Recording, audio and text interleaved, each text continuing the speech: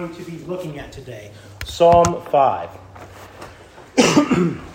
And as you're able, please stand with me for the reading and the hearing of God's Word. This fifth psalm has for its inscription, "To the chief musician upon Nehiloth, a psalm of David. Give ear to my words, O Lord, consider my meditation. Hearken unto the voice of my cry, my King and my God, for unto thee will I pray. My voice shalt thou hear in the morning, O Lord. In the morning will I direct my prayer unto thee, and will look up. For thou art not a God that hath pleasure in wickedness, neither shall evil dwell with thee. The foolish shall not stand in thy sight. Thou hatest all workers of iniquity. Thou shalt destroy them that speak leasing.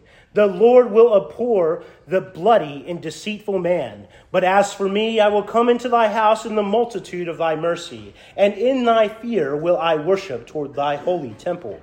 Lead me, O Lord, in thy righteousness because of mine enemies. Make thy way straight before my face, for there is no faithfulness in their mouth. Their inward part is very wickedness. Their throat is an open sepulchre. They flatter with their tongue. Destroy thou them, O God. Let them fall by their own counsel. Cast them out in the multitude of their transgressions, for they have rebelled against thee. But let all those that put their trust in thee rejoice. Let them ever shout for joy, because thou defendest them. Let them also that love thy name be joyful in thee. For thou, Lord, wilt bless the righteous. With favor wilt thou compass him as with a shield. Let us turn to the Lord again in prayer. Father in heaven, Lord, help us to gain understanding this day of your justice, of the reality of your punishment of sin. But even as we consider these things, Lord, help us consider your mercy provided through the Lord Jesus Christ. Help us as we turn now to consider this all, and may it be done for your honor and glory. In Jesus' name we pray. Amen. Amen. Please be seated.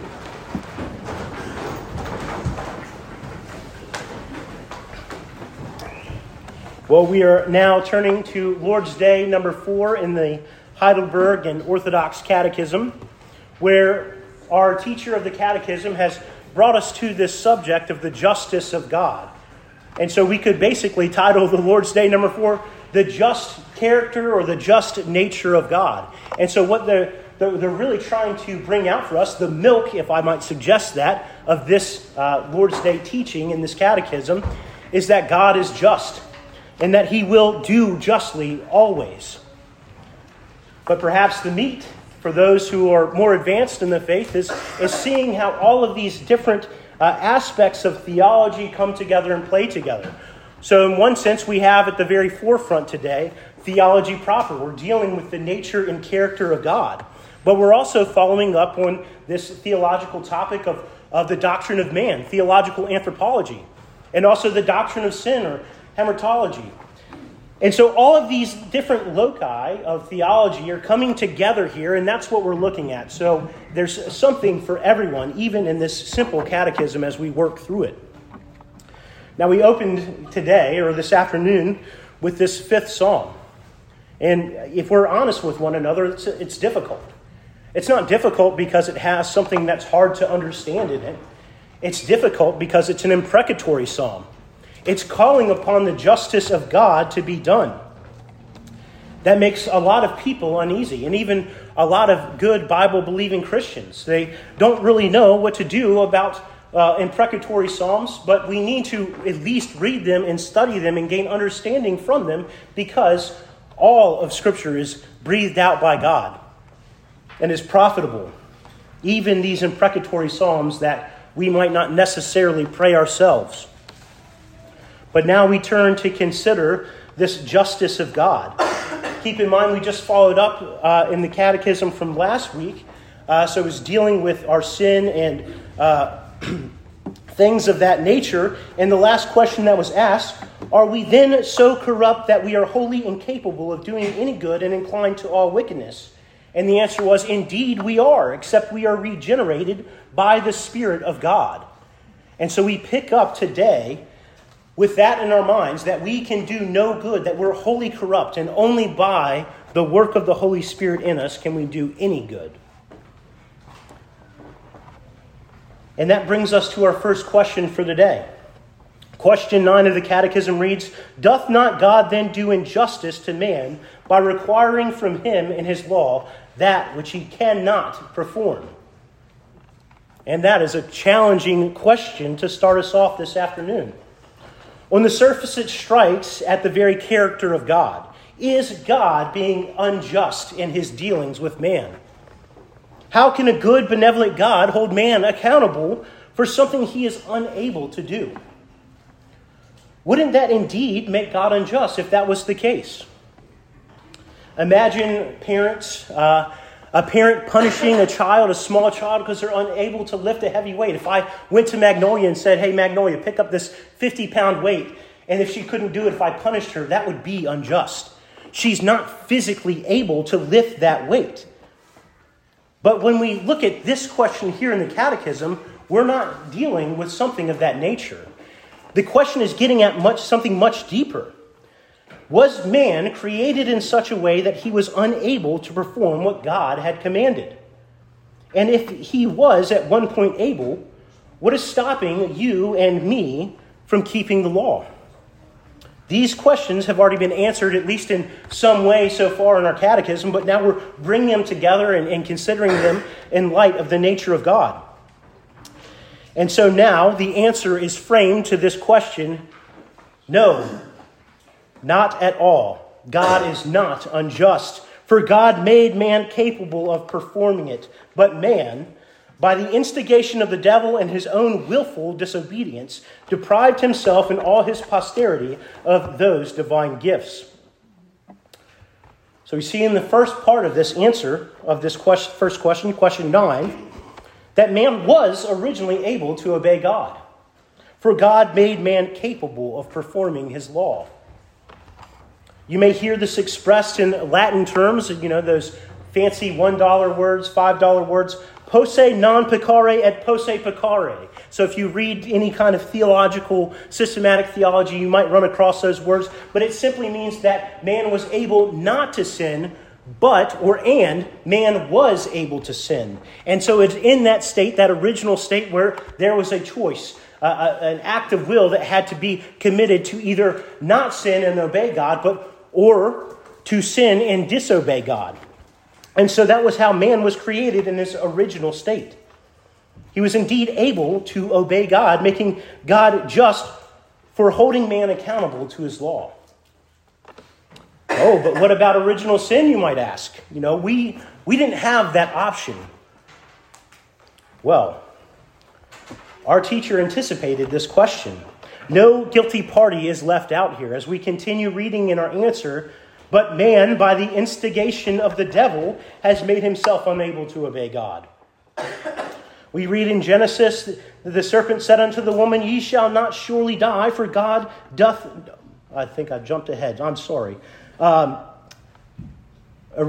back to our original sin, God made us able to obey, able not to obey. We have original sin through Adam, our first parent, our first father. But as we consider now original sin in light of this question of God requiring us to obey his law, we have to think again of Genesis, of what happened in the garden, of that deceit that did occur. That it was by the instigation of the devil that man disobeyed God. Ye shall not surely die, for God doth know that in the day ye eat thereof, then your eyes shall be opened, and ye shall be as gods, knowing good and evil. So as we consider this question in light of what has occurred in the fall, we see that the devil indeed is guilty. He's guilty of being the tempter, of the deceiver.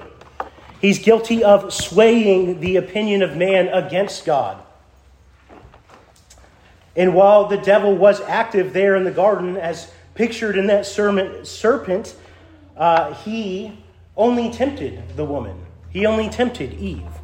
He didn't make Eve take that fruit and eat it. He didn't force it down her throat. He simply presented her with some options that were contrary to the will of God, some options that inspired something in her own heart to disobey God. Tempted to question the character of God, tempted to seize more than what she had been given so graciously by God, the woman saw that fruit and took it herself. It was her own willful act that she took that fruit. And so man's own willful disobedience was what deprived him of those spiritual gifts of being able to obey the law of God. It's not an accident that that word willful, that adjective, is placed in there. It wasn't by some ignorance or anything like that man sinned, but it was by willful action that man sinned. Don't ever think that it's acceptable, children, to say, well, the devil made me do it. And adults too. I mean, we might fall into that temptation of like, well, I was tempted to sin here and it's not really my fault. That is never an acceptable answer. Don't think of your sins as little things, as a mistake, a little mishap. That is completely false. We'll get into that a little bit more later as we continue working through our questions today. But we have to realize here as we're considering this first question that there's a heart-level issue involved with sin. It radiates from us. It is our radical corruption, our total depravity that's in view here. It's no different for me and you as it was for Adam and Eve. It was not out of omission or ignorance that sin entered the world. It's not out of omission or ignorance that we commit sin. It is the willing action of ourselves. It was the willing action of our first parents. They were made able to obey, but willingly chose not to. And so God is indeed just for holding them accountable for their sin. But the question remains for us, how does this all relate to us? We've already seen last Lord's Day that we're unable to do good. We're hardwired with corruption. We're programmed to hate God. Have you ever thought that you would have to keep God's commands in the garden? If you had that chance, have you ever thought about it? Well, if I was there instead of Adam, instead of Eve, I wouldn't have eaten that fruit. Perhaps that has come across your mind. But the reality is that Adam was the perfect representative for you and for me. We often express this in the technical phrasing of Adam was our federal head. This is not something we're unfamiliar with. We live in America, and we have what's called a representative democracy, a federal government, and the fact that another represents us in the decisions that we make. And so in the garden, Adam represented us. And so we would have sinned just the way that Adam had. The only difference between the garden and the U.S. is the fact that we choose our representatives, but God chose Adam to represent us. And how are we to argue with the perfect will and decree of God? So Adam was our federal head in the garden, made able to obey God, but willingly chose to disobey. And through that, he deprived not only himself, but all of his posterity, every human being that is born through natural generation, of the ability to obey God. And this is the point that Ecclesiastes, the preacher, Solomon in Ecclesiastes, makes when he says, "Lo, this only have I found, that God hath made man upright, but they have sought out many inventions." It's the wickedness in the heart of man, that willful disobedience and rebellion against God. Paul reinforces this in Romans. "Wherefore, as by one man sin entered into the world, and death by sin, so death passed upon all men, for that all have sinned." It is through our federal head, Adam, our representative in the garden, that sin entered the world.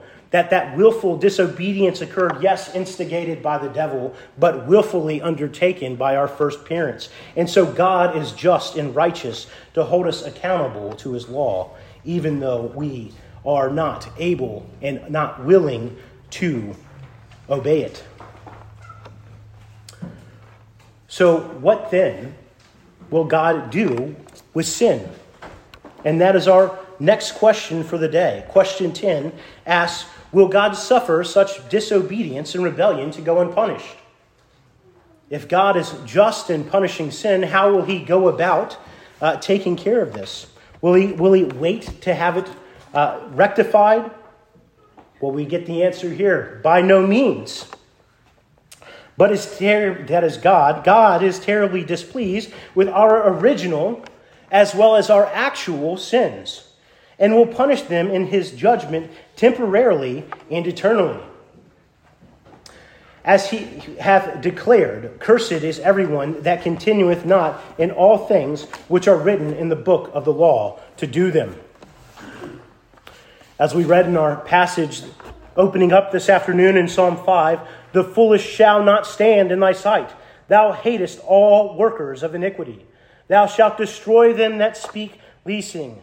The Lord will abhor the bloody and deceitful man. God abhors sin.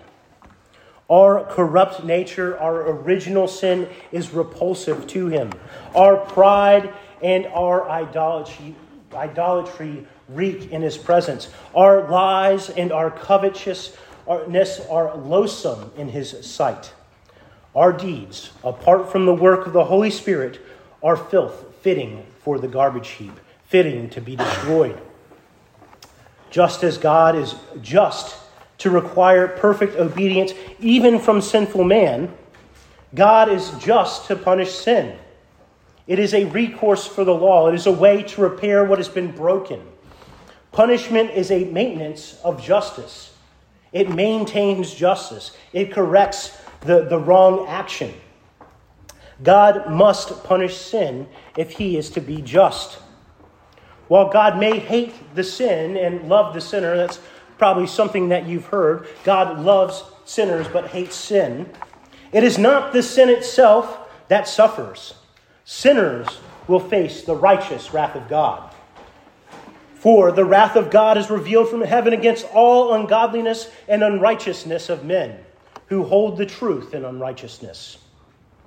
Many people today are indifferent to God. They find the idea that a God in whom they do not trust would hold them accountable to his law absolutely repugnant. They can't wrap their minds around that. It's so distasteful to them. But the moral law of God is inherent to our human nature. We are made in the image of God, the Imago Dei. Those people that would think of this as something absolutely repulsive, they may see themselves as non-combatants in this spiritual warfare. But in reality, they are actively rebellious against God. There's no middle ground here, folks. You are either with God or you are against God.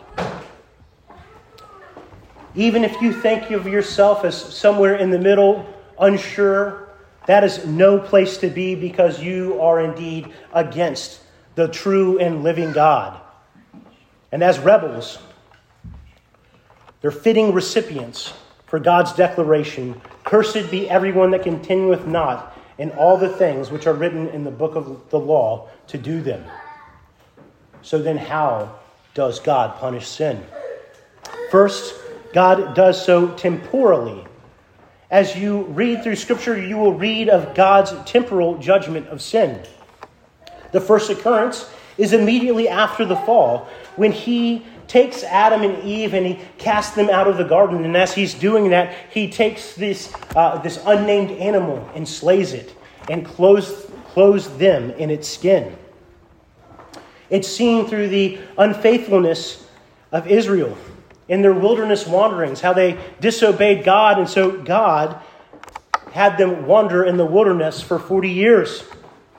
It's seen even as they enter into the promised land and they go to overtake the land that God had promised, the land of Canaan, and how at times, because of their unfaithfulness to the commandments of God, God grants them defeat.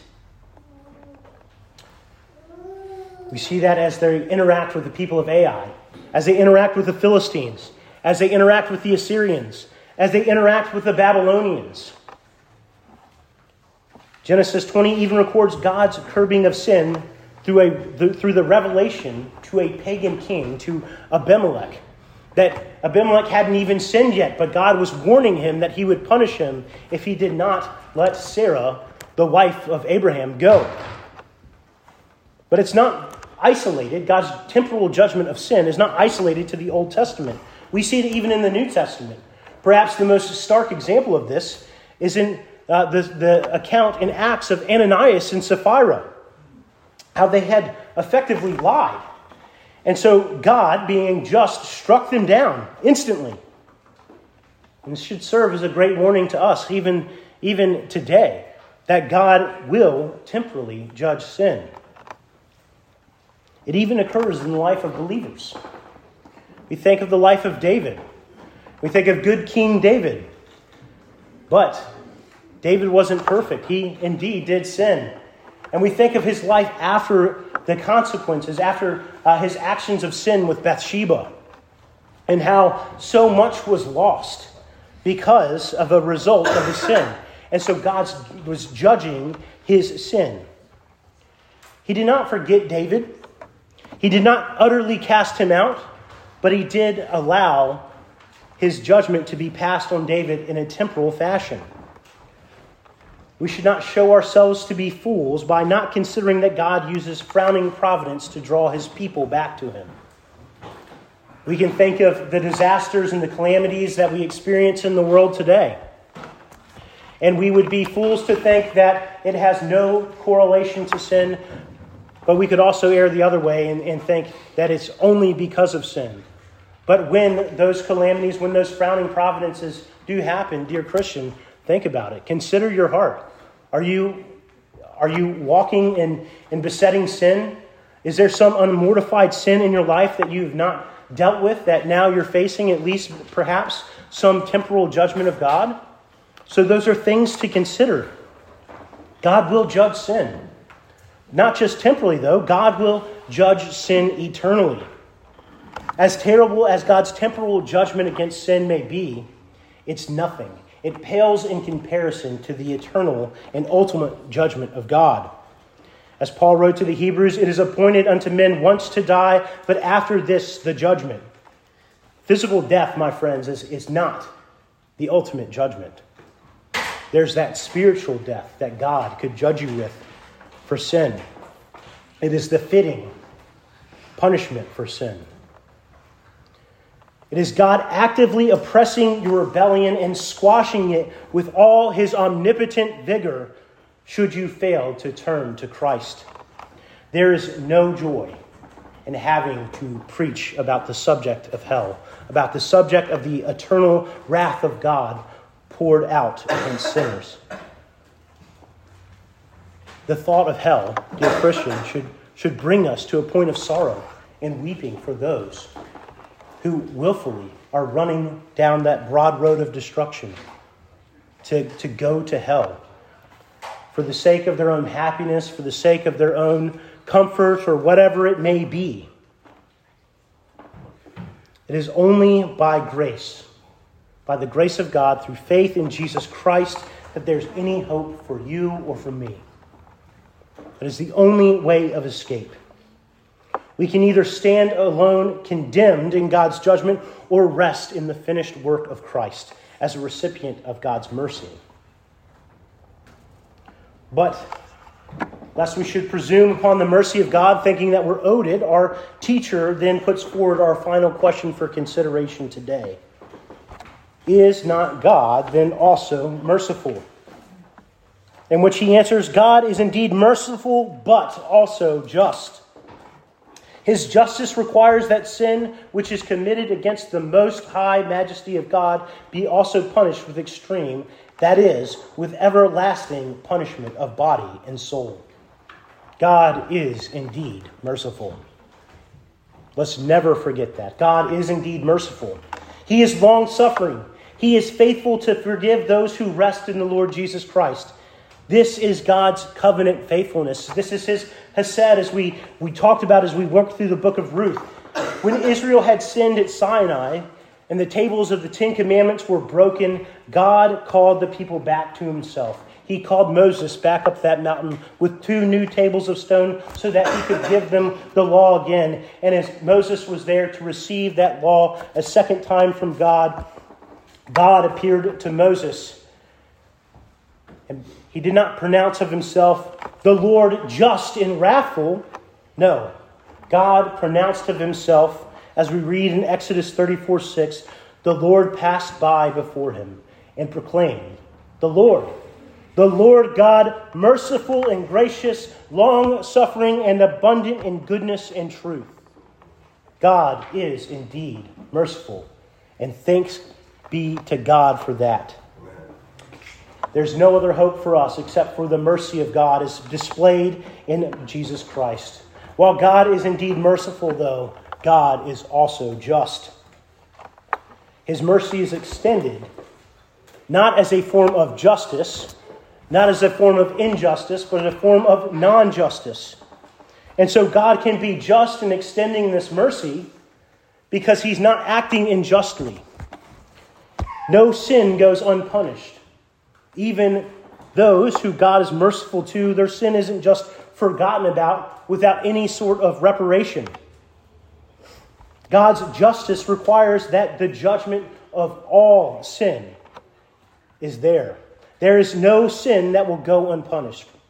The book of Job reminds us that for the work of man shall God render unto him and cause every man to find according to his ways. Sin, dear friends, will find you out. Even those that you have hidden from your own self, that you've deceived yourself into thinking you haven't committed, God will show you in due time that it's there. Among the many grave errors of our day is the low view of sin. People who don't like to think of sin are quick to see it as something that can easily be swept away. Is not God also merciful? They ignore the evidence presented by God in his own word. The Apostle Paul unequivocally declares that the wages of sin is death. Elsewhere he writes, without blood there is no remission of sin. Death is the debt of sin. It is what is owed by everyone. Think of that first sacrifice in the garden, where Adam and Eve were clothed with the skins of another. Think of the countless numbers of bulls and goats that were sacrificed through the Old Testament as atonement for sin, as sacrifices for sin, to make an atonement, to appease the wrath of God. But beloved, think of that ultimate sacrifice that was made for you and for me by the Lord Jesus Christ. Oh, it is an extreme thing. Many would even say that this propitiatory sacrifice is grotesque. The reality is that it barely captures the repulsive nature of sin. Sin is the most heinous form of rebellion. It is cosmic treason. When we sin, we are rebelling against the all-powerful Creator that made us. The only fitting punishment for sin against the most high majesty of God is the eternal punishment of sin. Sin, by its very nature, is eternal. It's a transgression against the eternal God. Sin cannot repent for itself. There's no way to repair what has been broken by sin, that is. Sin can't go and pay some debt in itself. But the debt of sin is infinite. The eternal punishment of sin in hell is described only by analogies in Scripture.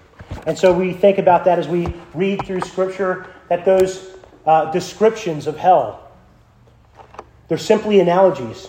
They're only doing their best to capture the reality of the eternal judgment of God. Some of the descriptions, a place of weeping and gnashing of teeth, torment by fire and brimstone, where the smoke of torment rises up forever and ever, a place of no rest, the lake of fire, the fire that will not be quenched, the worm that never dies, the outer darkness. You probably at some point in your life have been afraid of the dark. But that's not the same kind of darkness that's described here as the outer darkness. It is the absolute removal from any joy or any blessing that can be found in God. And it's only the wrath of God forever, consciously observed, tormented by it, unceasing. Some may try to convince you that sin can gradually be paid off, that the eternal nature of hell is something that is just not true. They might propose something like purgation or the cleansing of sin through purgatory. Others may put forth a universal application of mercy where they simply say that God will be merciful to everyone. Those people, the universalists, would fail to see that Christ himself was the most fervent teacher of hell. Others still may say that those who lack faith will simply be annihilated. They will be completely eliminated from existence, and so that's the point of view of annihilationism. But these views all share a common foundation, contributing to their heretical nature. And that's not a word that I use lightly, nor should you. The fact is that these viewpoints are indeed damnable heresies. They fail to see, as we've mentioned, the sinfulness of sin. They don't see the true nature of sin. But they also slander the justice of God by ignoring or even downplaying the fitting judgment of sin. They ignore the true nature of hell. Not simple misunderstandings, not light errors. Those who hold these viewpoints, dear friends, they're leading not only themselves, but all those who would hearken to them down that broad way. It's essential to understand the character of God, particularly the fact that God is just and that God is merciful. The source of our misery is our rebellion against God. Knowing that God is just and will do all that he has said, we're in and concluding this section of the guilt of man. So in this threefold division of the Catechism, guilt, grace, gratitude, we're now coming to the conclusion of guilt. That's not by accident. Our guilt is so obvious, so monumental, we cannot even mount up an argument against it. That is the source of our misery. We know the state that we're in apart from Christ. We're preparing, though, to move from guilt. From guilt, as we read about it in the Catechism, to that of grace, offered by God through the Lord Jesus Christ. We have to keep in mind, as the old evangelical saying goes, God's wrath is real. Hell is hot. Sin is wicked. But God's grace is freely offered, dear friends. So even in that misery, even the reality of the uncomfortable situation we've been in this afternoon, speaking of the real nature of sin, considering the eternal conscious torment that we all deserve by our rebellion against God, grace is freely offered. If you are here today without Christ, think on these things. Think on where you would be. Think of where you are going, not just in 5 years, but for eternity. God is just. He will justly judge your sin.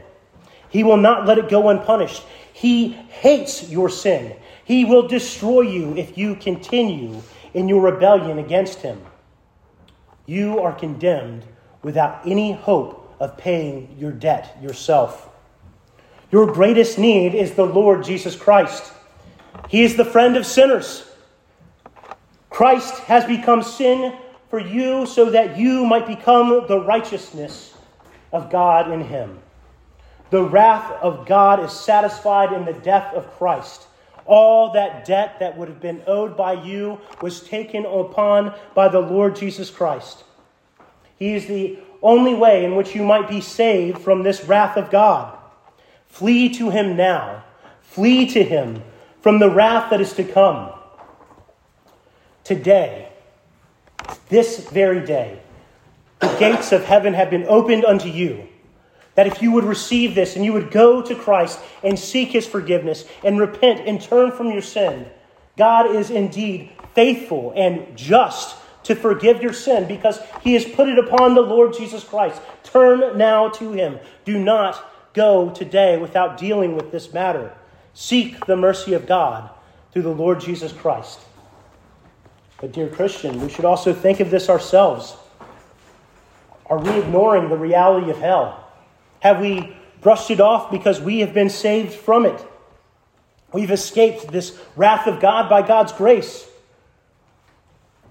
Do we ever consider the state of others, their great need? Not for world peace, not for the resolution of world hunger, not for the end of climate change, not for the stop of fascism or communism or any other worldly problem, but for the resolution of sin, to be drawn away from that road to destruction and go onto the narrow path that leads unto glory. Do you ever consider the state of your friends, of your family, of your neighbors? Do you ever think about telling them about the Lord Jesus Christ, about their great need? We've been called to this, dear friends, dear Christian, beloved by God, that God has entrusted us with the message of the gospel, the good news. It's good news not just for you and me. It's good news for the whole world, because the whole world has been condemned by sin. And it is only through Christ that any might be saved. How would we withhold this message? Why would we withhold this message? Oh, dear Christian, think about this. Think about this as you go through your day-to-day life. Those that are walking in ignorance and willful disobedience, that they're heading to the rightful wrath of God, the just punishment of sin in hell. Dear friends, today, we might take away from this that God is indeed just, that God will justly punish sin, that he will do it with righteous wrath, not the wrath of man, not any kind of unjust nature in himself, that he will do it absolutely righteously. He will do it eternally. He will do it unendingly.